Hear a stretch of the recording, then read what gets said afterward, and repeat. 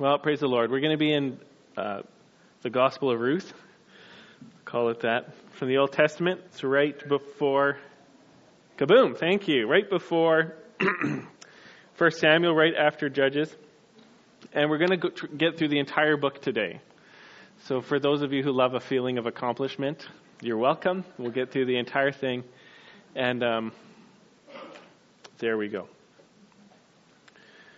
Father, would you just help us? God, I pray that your Spirit would come and be amongst us. And Lord, I just love this prayer from Ephesians. Lord, would your Spirit of wisdom and revelation and the knowledge of God come and be amongst us. Open up our eyes to see Jesus, to understand your word, and to know who we are in the story of God for your glory. And amen. All right, let's read. Ruth chapter 1, verse 1.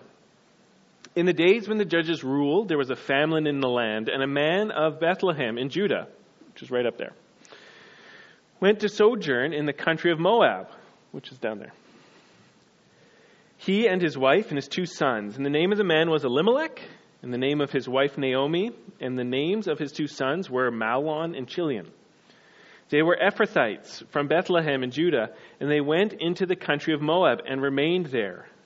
But Elimelech, the husband of Naomi, died, and she was left with her 2 sons. These took Moabite wives. The name of the one was Orpah, and the name of the other Ruth. And they lived there about 10 years, and both Mahlon and Chilion died, so that the woman was left without her 2 sons and her husband. So we're going to work through Ruth, and Ruth really fortunately is broken up into about 4 sections or 4 acts or 4 important scenes. And by the mercies of God, they correspond pretty much to the 4 chapters of Ruth. So the Bible was not written with chapters and verses in it. It existed for hundreds and hundreds and hundreds, if not thousands of years without any verses or chapters. And then somebody gave us chapters and verses. And sometimes the chapter breaks are really helpful.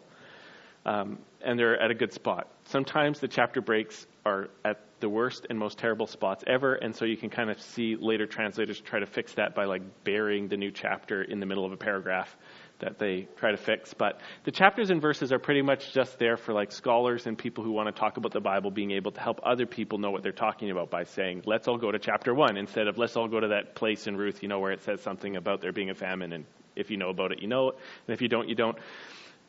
So Ruth is broken up into 4 major sections. And I just want to start by quickly running through these 4 sections and making some comments. And then we'll end by trying to hear what God wants the church to hear through this book. So we start in the time of the Judges. And if you remember, the time of the Judges are after Joshua has led the people of God into the promised land.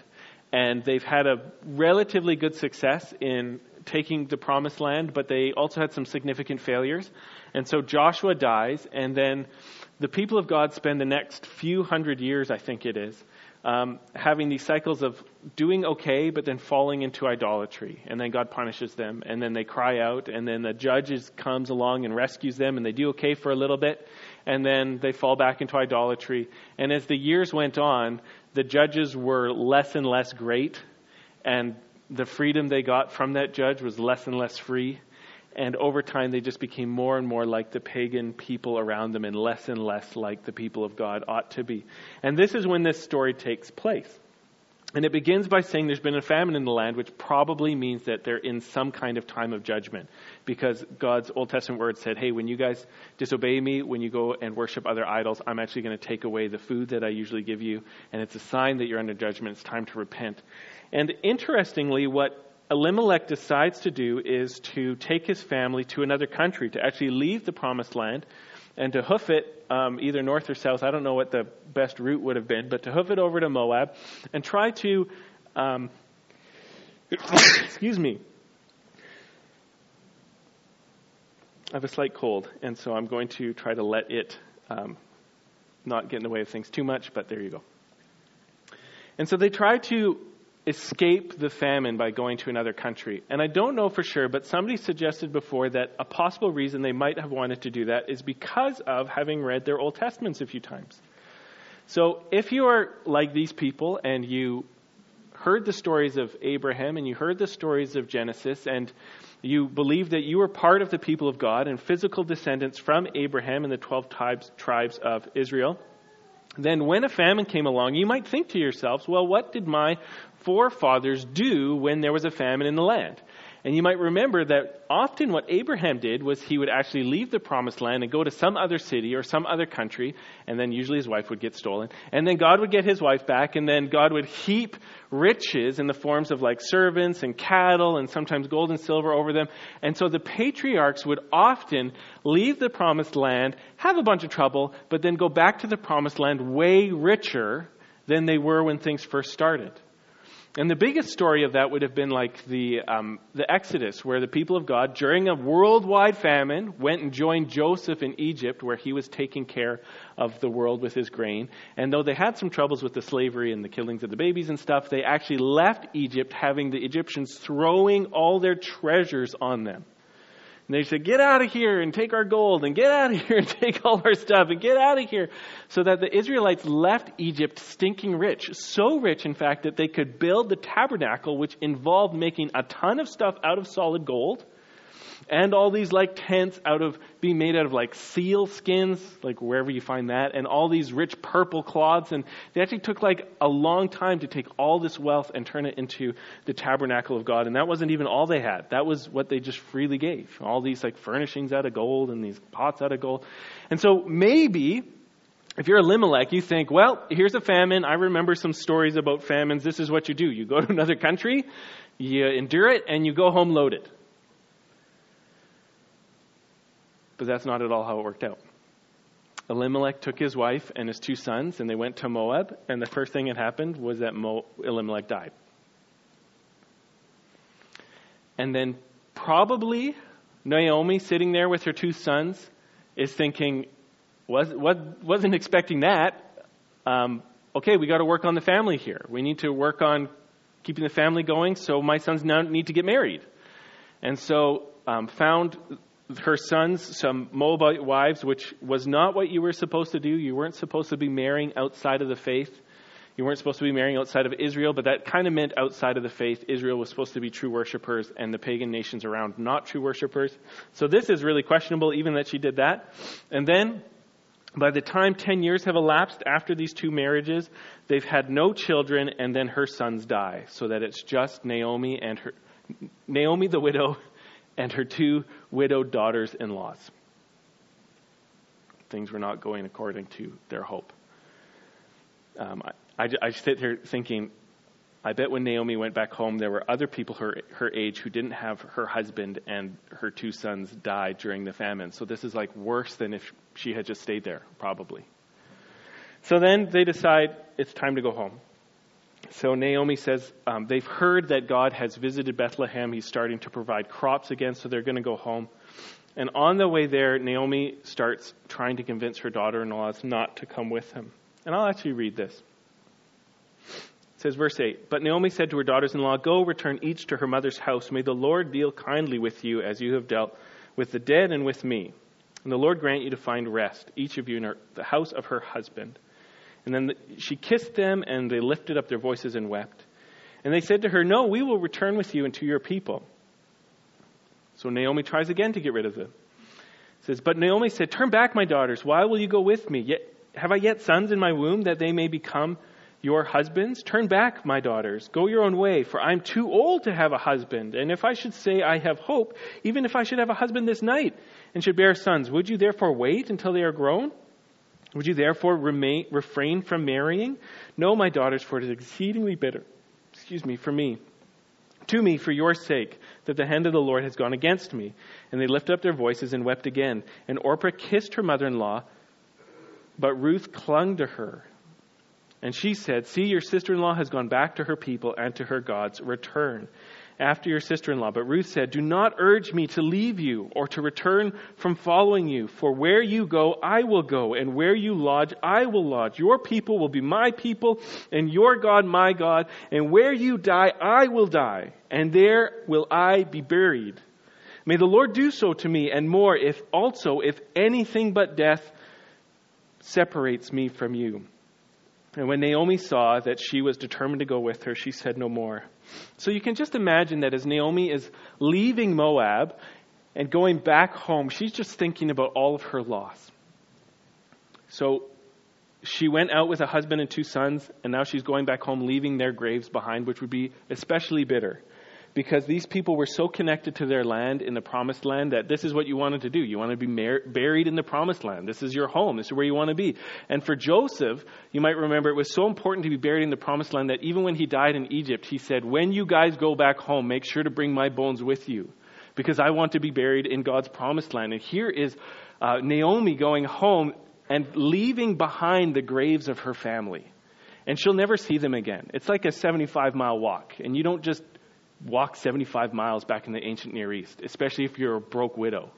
Okay, this never happens. So she is saying goodbye to the bones of her family that are buried in a foreign land. This is just devastating. And then she's looking forward to the future. She sees these 2 women, and in their culture, it was like her responsibility to make sure that they could have husbands, and that these husbands would be part of the family so that they could raise up children in the place of the dead. Because these people were so bound together with their land that God had given to them by promise that you weren't allowed to just marry whoever and have all the land change hands and go into different places. You had to kind of marry in such a way that the land would be handed down from one generation to the next and stay in the family, because God gave the families this land and you couldn't lose it. And so it wasn't just there were some kind of parameters where Naomi could go on like christianmingle.com and click on the ones like you're okay with a widow and from another country and just set it up like that. It had to be in the family. And she's saying, I'm too old to marry. And even if I got married today and had twins, are you going to wait around for 18 years before they're old enough to get married to you and you're pushing or past 40? He says, if you come home with me, you're saying I'm going to be a widow. Because I can't fix this. This is what Naomi's feeling. I can't fix this. I can't fix this. And so even you just being around here makes everything worse. Please just go home. You being here just reminds me how God has devastated me, and I can't fix this and I can't help you. Please go home. And so she tries nicely the first time, and they say, no, we'll go with you. And she tries very firmly the second time, and Orpah goes home. And then she tries again with Ruth, and Ruth won't have it.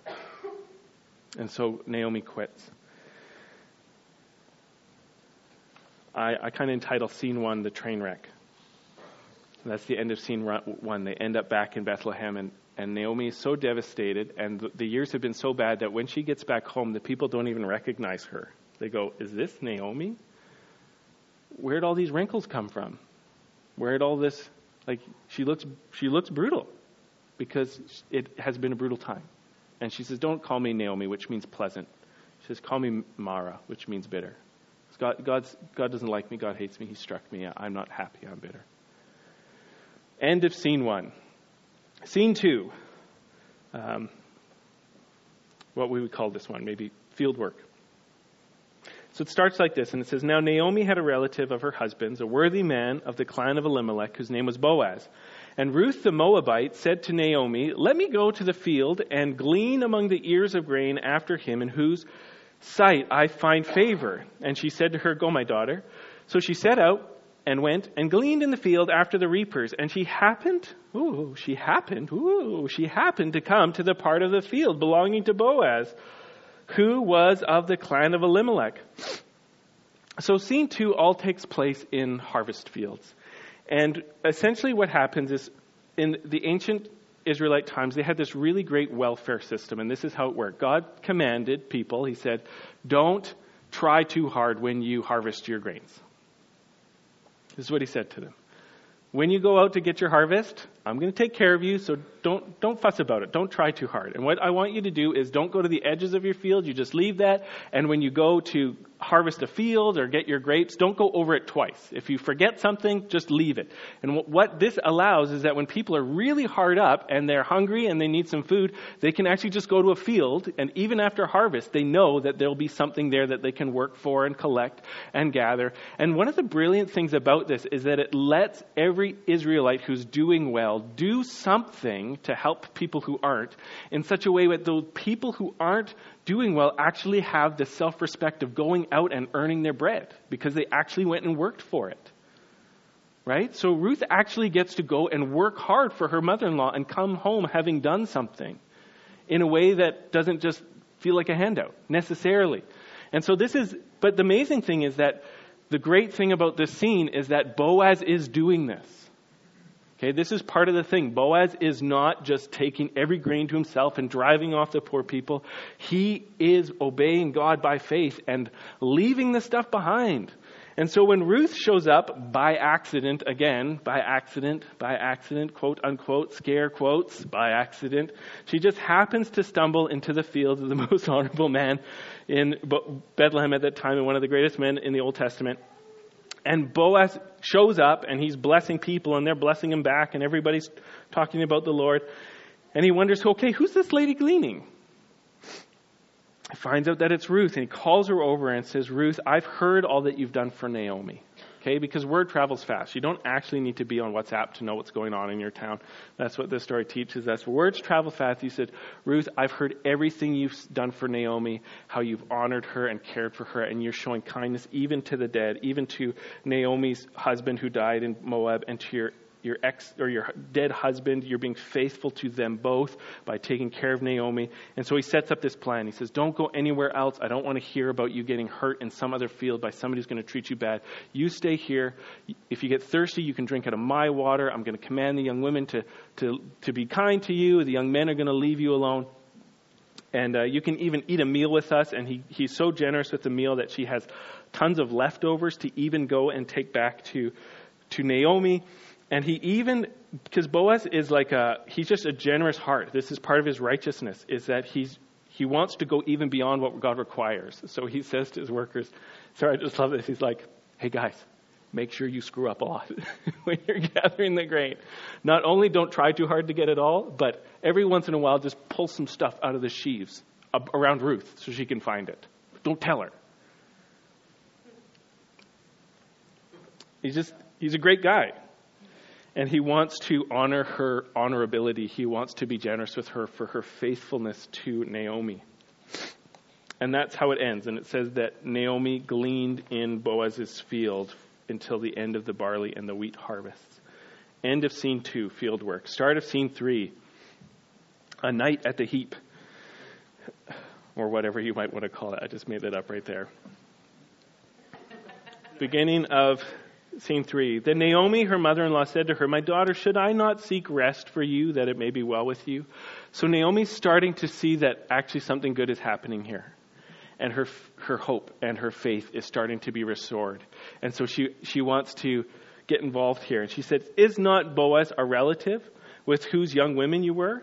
See, he is winnowing barley tonight at the threshing floor. Wash, therefore, and anoint yourself, and put on a cloak, and go down to the threshing floor. But do not make yourself known to the man until he has finished eating and drinking. But when he lies down, observe the place where he lies, and go and uncover his feet and lie down, and he will tell you what to do. Excuse me. So Naomi's playing matchmaker, and rightly so.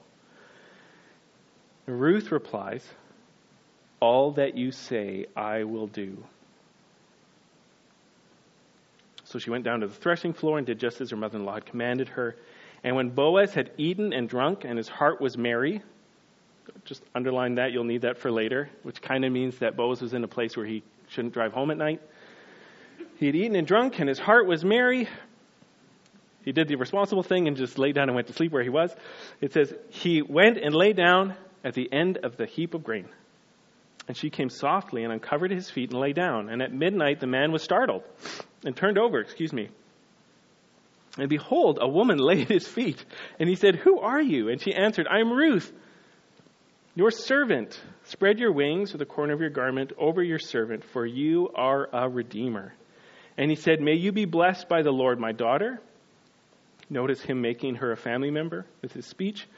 You have made this last kindness greater than the first, in that you have not gone after young men, whether poor or rich. And now, my daughter, do not fear, and I will do all that you ask. Notice Boaz saying to Ruth the same thing Ruth said to Naomi.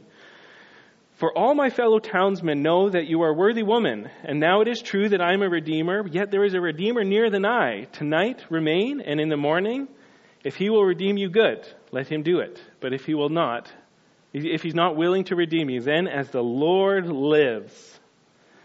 Notice Boaz taking an oath by the Lord the same way that Ruth did for Naomi. I will redeem you and lie down till the morning. So you've got this really interesting scene here where Naomi's playing matchmaker, and he says to Ruth, get yourself you did up nice, just like take a bath and anoint yourself so you smell nice, and then sneak down to the pile of wheat in the middle of the night. And this is a really huge risk, okay? Because you can just kind of imagine that in some times when things are bad, when people are having a harvest and they've got lots of grain and people are drinking, that there might be a kind of woman that hovers around these kinds of activities for not a noble purpose and might be trying to crawl up to men in the middle of the night, not for a noble purpose. And so this is a big risk for Ruth, that she would do this. And she's really depending on the Lord's kindness and Boaz's good response just to even take this risk. Because she's got this great reputation that she is taking in her hands and could be destroyed that night. And she goes and she waits for Boaz to wake up. And you don't know, and the man was startled in the night. Yeah, because Ruth pinched him. You kind of wonder what startled him. Maybe she kicked him. She's like, I've been here 3 hours. Oh, you're awake. Not that anybody ever does that, right? And you were snoring. And she says to him, she says, who are you? So it's pitch black. He doesn't know what's going on. Who are you? She says, I'm Ruth, your servant. Spread your wings over me, which echoes something that Boaz said before. And he says, for you are a redeemer. That's a technical term. You're in the family enough to marry me, so that if I have a child, it will be a child in the family that can inherit our property. That's what that word means. You're a redeemer. Not you're a stud muffin, but you're capable of fulfilling God's law that somebody needs to marry me so that I can have a child in Naomi's family. And that's why when Boaz says, may you be blessed by the Lord, you have made this last kindness greater than the first, and have not gone after young men, whether rich or poor. I don't think Boaz is saying, you're being kind to me because I'm an old dude and you still want to marry me even though I got the wrinkles or whatever it is. What he's saying is, your first kindness was to come home with Naomi with the promise that I will take care of you and nothing will separate me from you. And this second kindness is he's saying, you haven't just gone after somebody who you think will be a good husband. You want to have a baby for Naomi.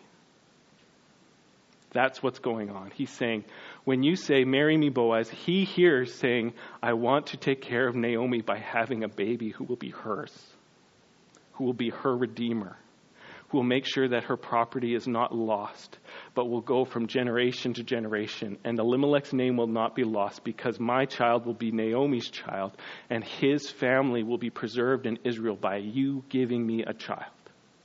And so when he hears her say that, he says, you are an amazing woman because you are not here for yourself. You're here for Naomi again. That's what it means. You didn't go after somebody rich or poor, old or young. You went after someone who can save Naomi. And he responds, and this is, I love Boaz. He responds, it's like the middle of the night. He's been drinking. There's this young woman at his feet. Nobody's around. And what's his thought? He's thinking, if we're going to do this, there's actually one more person who's in the way. He's technical, getting his lawyer on, and his administrative apostolic gift is working here. And he's there's actually there's another roadblock. There's a person who's closer to me, so that if we're going to do this right, this person actually needs to bow out first. And if he doesn't bow out, then God bless him and he'll take care of you. But if he won't do it, I will marry you. And he's and I will settle this tomorrow. You'll know how this is going down before dinner. And then he's so generous that he says, you got to lie down and you're going to go home before the sun's up, but not right now.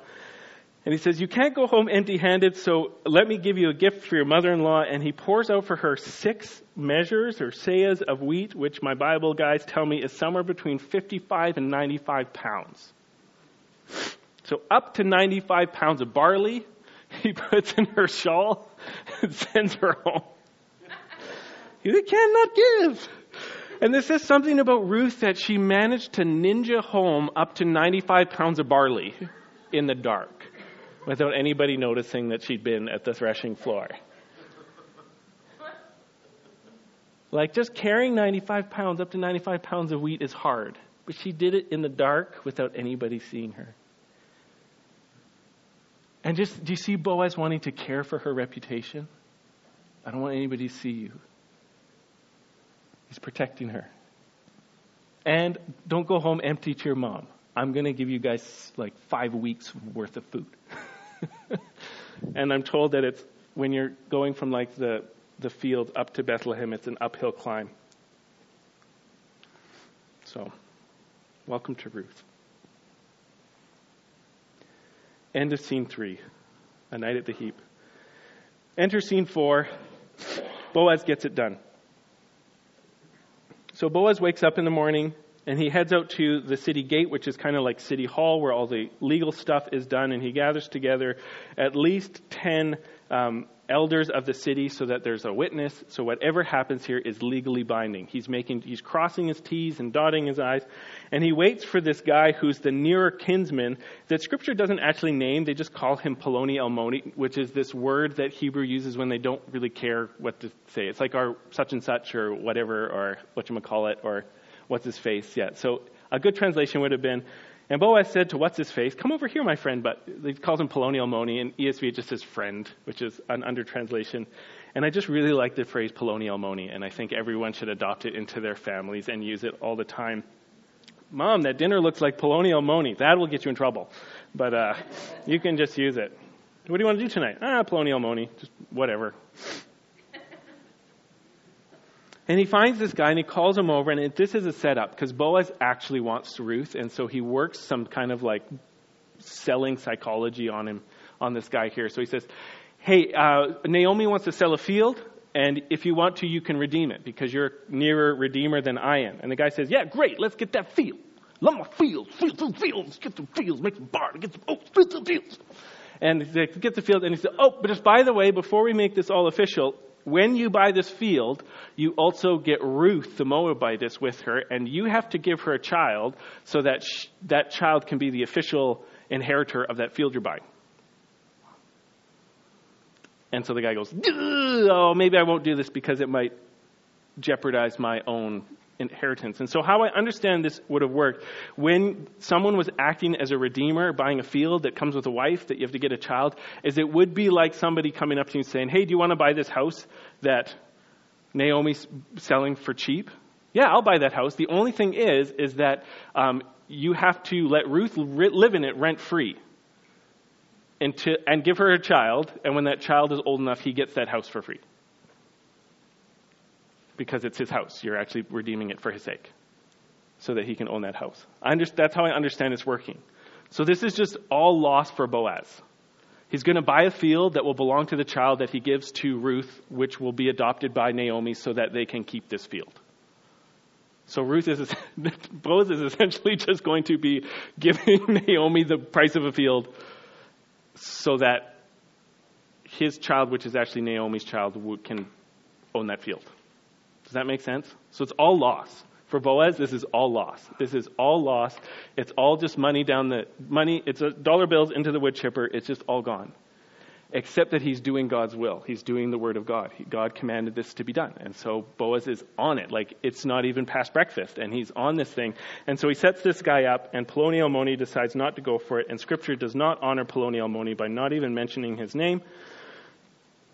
And then Boaz says to everybody, "You are witness this day that I bought from the hand of Naomi all that belongs to Elimelech." See, it's about her dead husband too. "And all that belongs to Chilion and Mahlon, and also Ruth, the Moabite, the widow of Mahlon, I have bought to be my wife, to perpetuate the name of the dead in his inheritance." Do you hear that? He's saying, I'm buying her in order so that her children will have this inheritance. Boaz isn't getting nothing out of this except for the honor of being married to Ruth. And he also gets a leading role in a book of the Bible. But he didn't know that. "You are witness this day Verse 11 of chapter 4, then all the people who were at the gate and the elders said, we are witness. May the Lord make the woman who is coming into your house like Rachel and Leah, who together built up the house of Israel. May you act worthily in Ephrathah and be renowned in Bethlehem. And may your house be like the house of Perez, whom Tamar bore to Judah, because of the offspring that the Lord will give you by this young woman. So Boaz took Ruth, and she became his wife, and he went into her, and the Lord gave her conception, and she bore a son.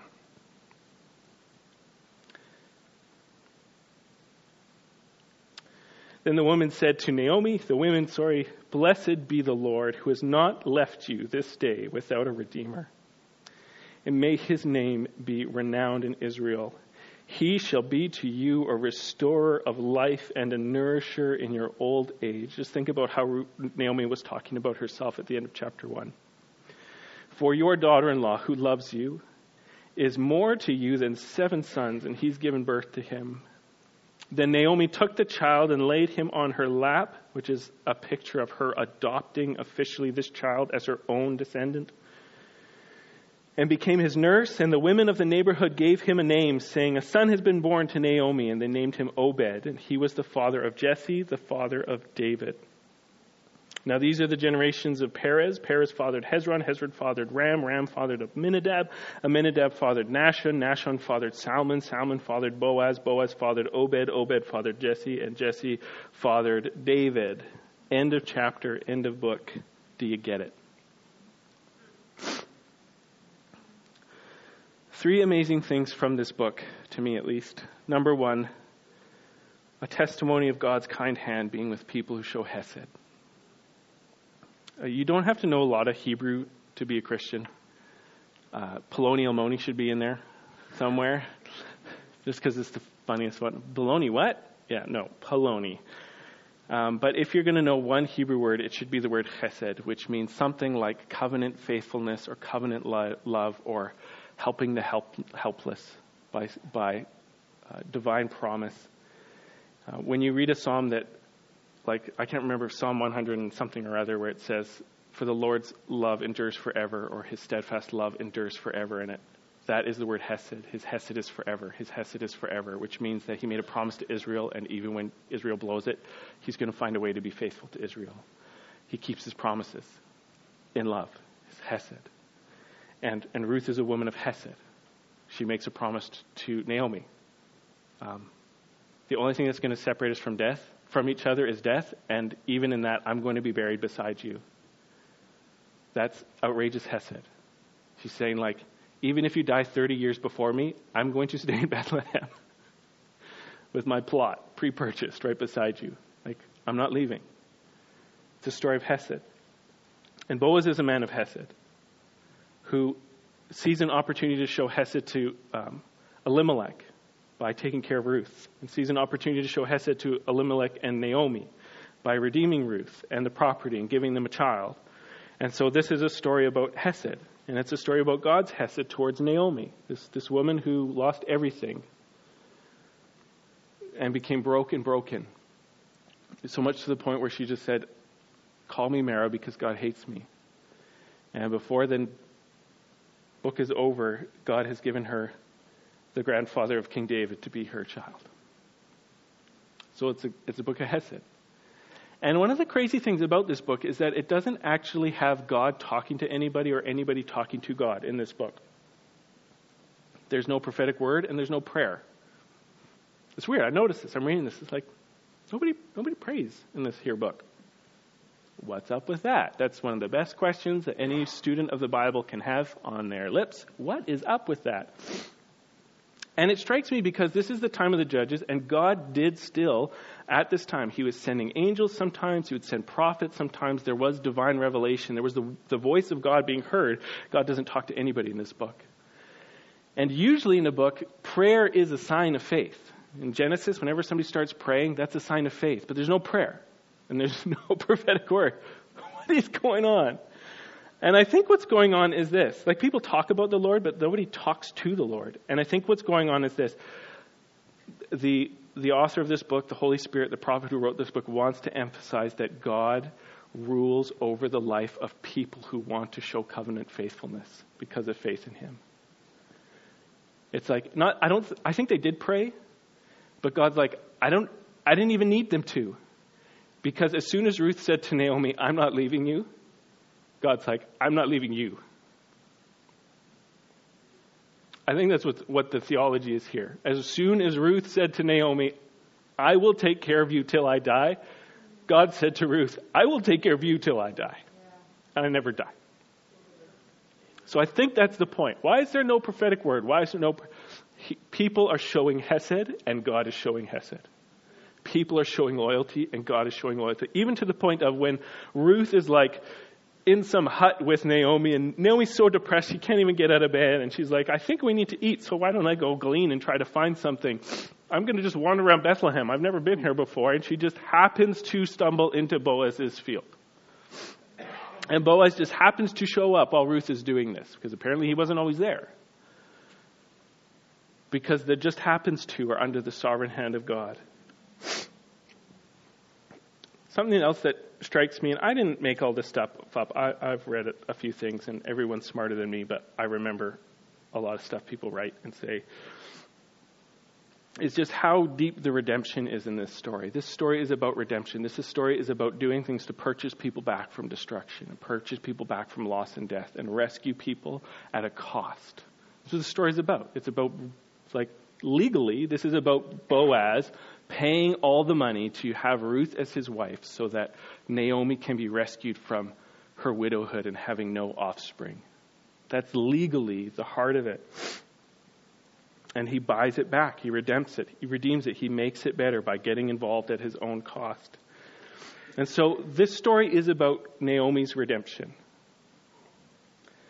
But there's a lot going on here bigger than this, and I want to just take some time, and I hope I don't lose anybody, to try to point out how deep God's power for bringing redemption is as displayed in this book.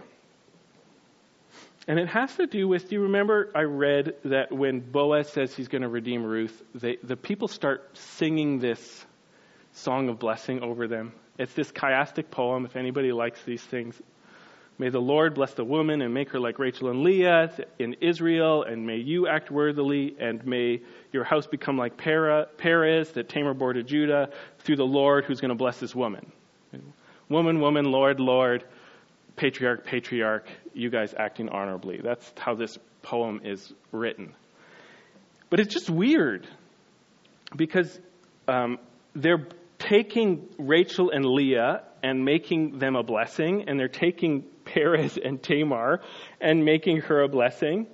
And most people wouldn't read those stories and think, I want that to be my story. And it all has to do with scenes revolving around darkness or not being able to see and people trying to have babies, okay? Ruth and Boaz at the bottom of the heap in the night forming a plan to get a baby, right? Rachel and Leah. You remember their story?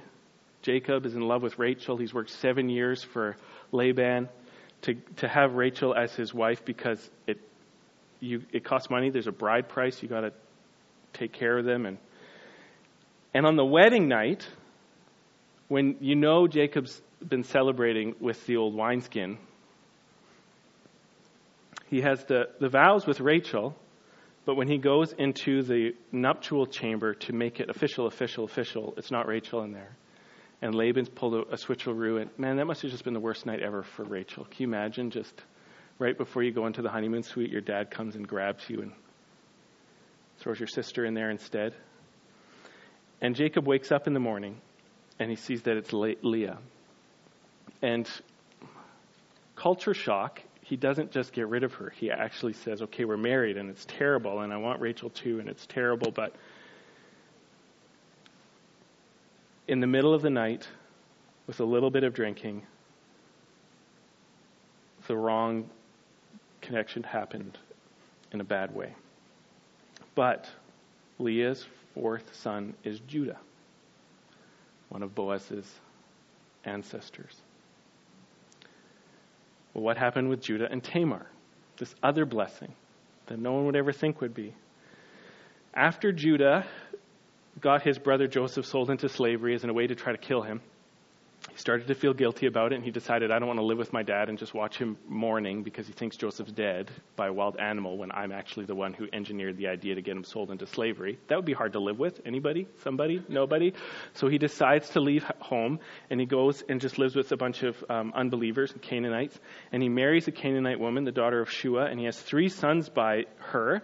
And when his oldest son is old enough to get married, he arranges for Tamar to become his wife. But God doesn't like this eldest son, and so he kills him. And so Tamar wants to do, or are they going to work this whole thing about somebody coming and giving a child for Tamar so that she can perpetuate the name of her dead husband? So she marries the second son. But he doesn't want to do that. And so whenever they're going to do the do, he spills his seed so that she won't get pregnant.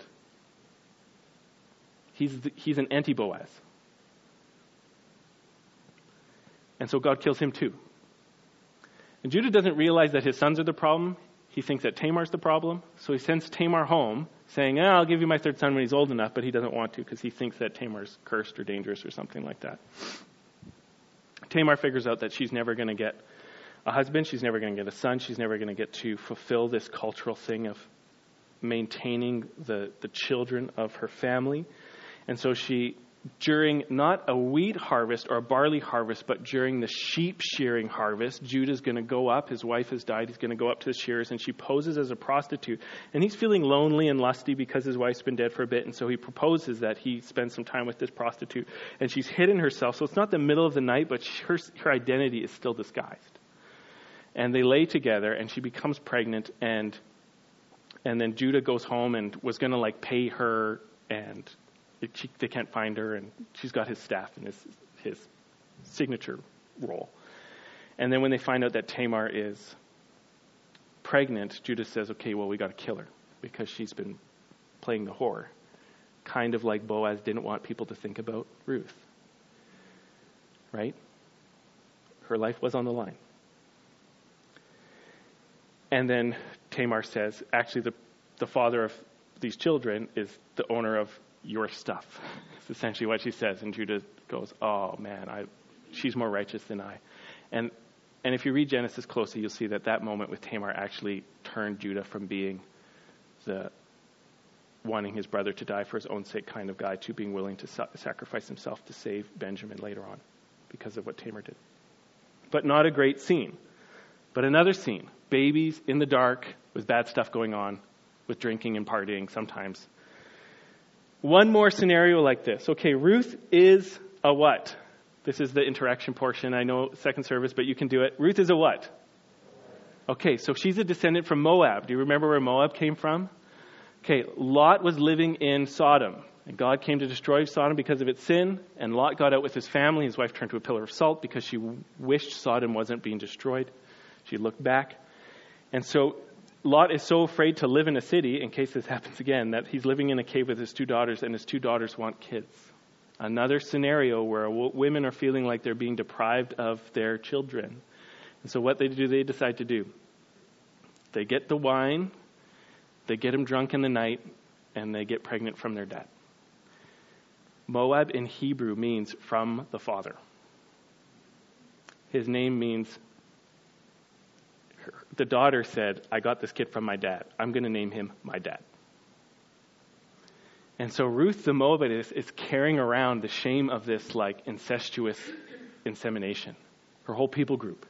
Whenever Israelites think of Moabites, they're like, oh, it's a Moabite.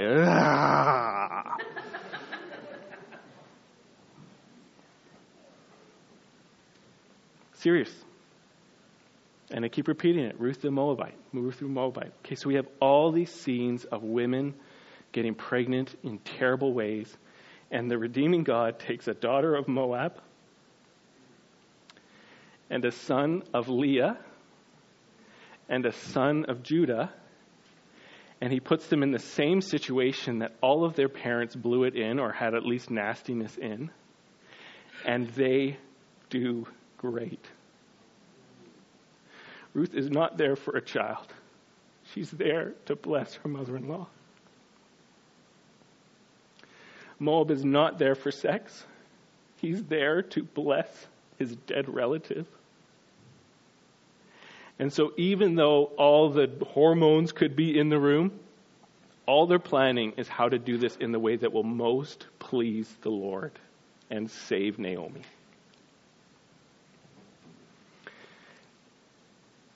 The story about Lot was like 500 years ago from this scene. The story about Leah was like 450 years ago. The story about Judah was like 400 years ago. God is tying up loose ends in redemption for things that have been going wrong for 400 years at least. And I just kind of feel like not only is it beautiful, but God's showing off a little bit. God can be working on something for 500 years and bring a Ruth and a Boaz together and be like, this is so good. They're redeemed. So that saying, I hope you're like Leah can be a blessing now. And I hope you're like Tamar can be a blessing now. And I hope you be like a Ruth, the Moabitess, can be a blessing now. Because of the character and the hesed and the sovereignty of God over these people's lives.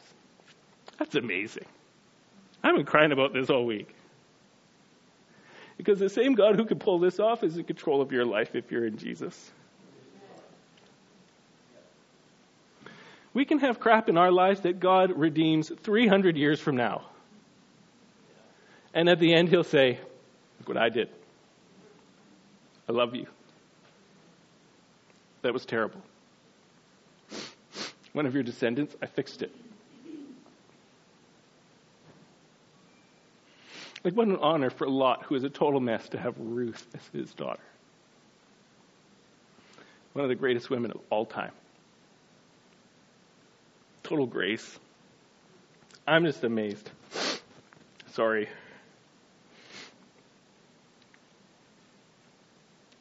Another thing that just blows my mind about this story is how this all interweaves, excuse me, got a bit of cold, with just the entire point of the Bible in general. And this is what I mean by this. This story helps answer the question, who is the seed of the woman?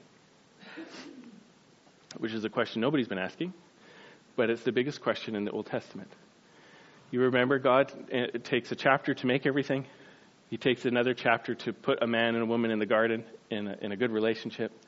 And in chapter 3, the snake comes and tempts the woman, and she takes the fruit. She falls for the deception. She takes the fruit. She gives some to her husband, and they eat it, and they come under the wrath of God, and they're exiled. But when God is talking to the serpent, and he's declaring the punishments for their disobedience and their lack of hesed, okay, this is their thing. What was the problem in the garden? God made a covenant. If you obey my law, you'll live forever. And all they needed to do was show hesed, a covenant faithfulness to the Lord. And they did the one thing they could do to break hesed with God. And when God is declaring the consequences because of this, he turns to the serpent, he turns to the liar, he turns to Satan, and he says to him, I'm going to put enmity. So I'm going to make war between you and the offspring of the woman. And I'm going to... and they're going to be fighting, and one of the seeds of the woman is going to crush your head. You're going to bruise his heel, but he's going to crush your head. And so there's this declaration over the serpent that God's revenge is going to be to take one of Eve's daughters, and out of one of his daughters is going to make a seed who is going to crush the serpent. It's God's revenge. I call it Eve's revenge. Who is the serpent? God by grace is going to give Eve the revenge in this and the victory in this. But the question of the whole Old Testament is, who is this seed? Genesis, who's the seed? Exodus, who is the seed? Leviticus through Deuteronomy, who is the seed who's going to crush the serpent? Because it sure looks like the serpent's winning a lot. All the story of all the kings.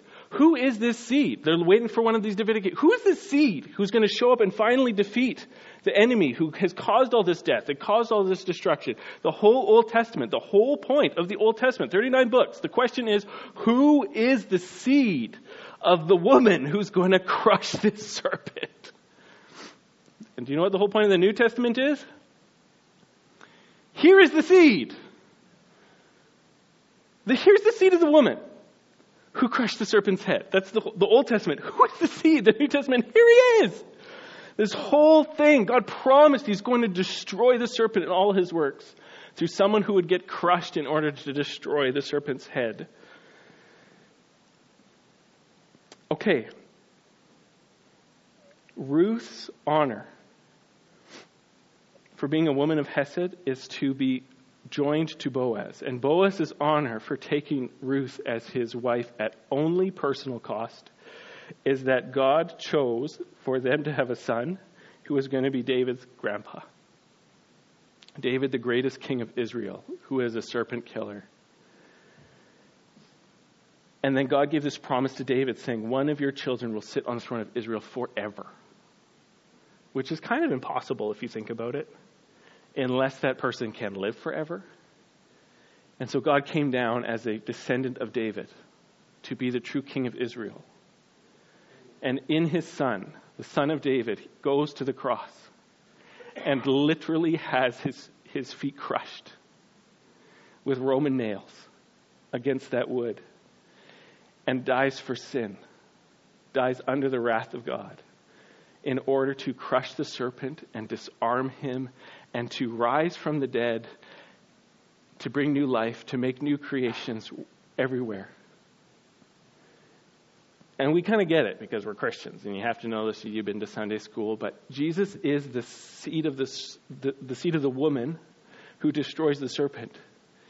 And the story of Ruth starts telling us what kind of woman is included in the genealogy of this seed, and what kind of man gives the seed to the woman. And in one sense, when you look at this, this is just like Boaz and Ruth are like the anti-Adam and Eve. They're the opposite of Eve. When the serpent came to Eve, in the middle of paradise, like some people have spent thousands of dollars this year to go to a country that isn't even as close to as good as Eden was. You still have to pay for the fruit, and then you get diarrhea.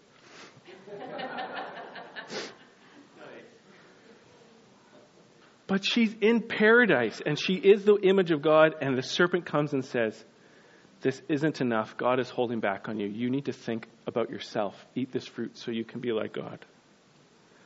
And the whole story of Ruth is people saying to Ruth, you should think about yourself, and Ruth saying no. They're walking back to Judah. Naomi's just this broken old woman with nothing. She probably spent all her money on these weddings that her husbands died without getting any grandchildren. You got no money, no husbands, no hope. And she keeps saying to Ruth, go home. Go home. Go home. There's 3 times. Kind of like when Jesus was tempted 3 times in the desert. There's like 3 times in the desert as they walk home to Bethlehem where Naomi in her helplessness is saying, just go home. Don't have faith in my God and don't do hesed to me. Go home. Take care of yourself. Get a husband somewhere else. Go back to your mother's house. Just take care of yourself. And Ruth is like, no, I refuse to let this be about me. And kind of like how Eve was underneath a covenant in the garden where God said, don't eat this and live forever. Do eat it and die. Ruth herself says, may the Lord strike me if I'm not faithful to you. 2 women under covenant. She's the anti-Eve. She takes the covenant of death upon herself. If I forsake you, may the Lord strike me dead, and I'm not going to do it. Do you see? She's the opposite of what went wrong. And Boaz is the anti-Adam because he is so particular about obeying God's law from the heart. It would have been so easy just to say, yeah, sure, I'll redeem you. I'm number 2. And the other guy's a doof. So let's just do this. But even when she's right there in the middle of the night and she smells good because Naomi said, put on the good perfume, you know. He's like, if we're going to do this, we got to do this in the way that will most obey God's word. We need to go and deal with this closer Redeemer first. He's the anti-Adam. And for him to have this woman is all loss and all sacrifice. It's not even his own kid. This is like the opposite. And God's saying, this is what it looks like when the serpent is getting his head crushed. This is what it looks like. And then, second service. First service, I would stop it right now, but second service, I have all the time in the world. When Jesus comes, he comes to a woman named Mary, who gets to be Ruth again. And the angel comes to her and says, okay, Mary, you got these plans, you're engaged to get married. I'm here to destroy your life. Because I want you to get pregnant from not your husband. Everyone's going to think you're a Tamar, but without the good intentions.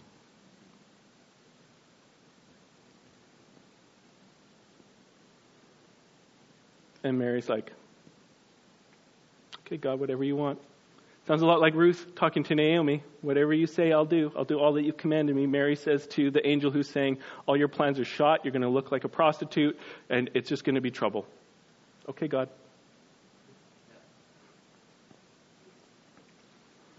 And Joseph, being a Boaz himself, wants to be a faithful husband, finds out that his engaged bride is pregnant, not by him. And the Word of God says that he's a righteous man, so he's going to divorce her quietly. So he doesn't want to destroy her life. Like, something bad's happened, but he wants to be righteous in it. He wants to care for this woman who's obviously now in a bad situation. But he can't get married to her, and the angel comes to him and says, actually, I want you to marry Mary and take care of the child who's not your son. Because this is from the Lord. It's not from sin.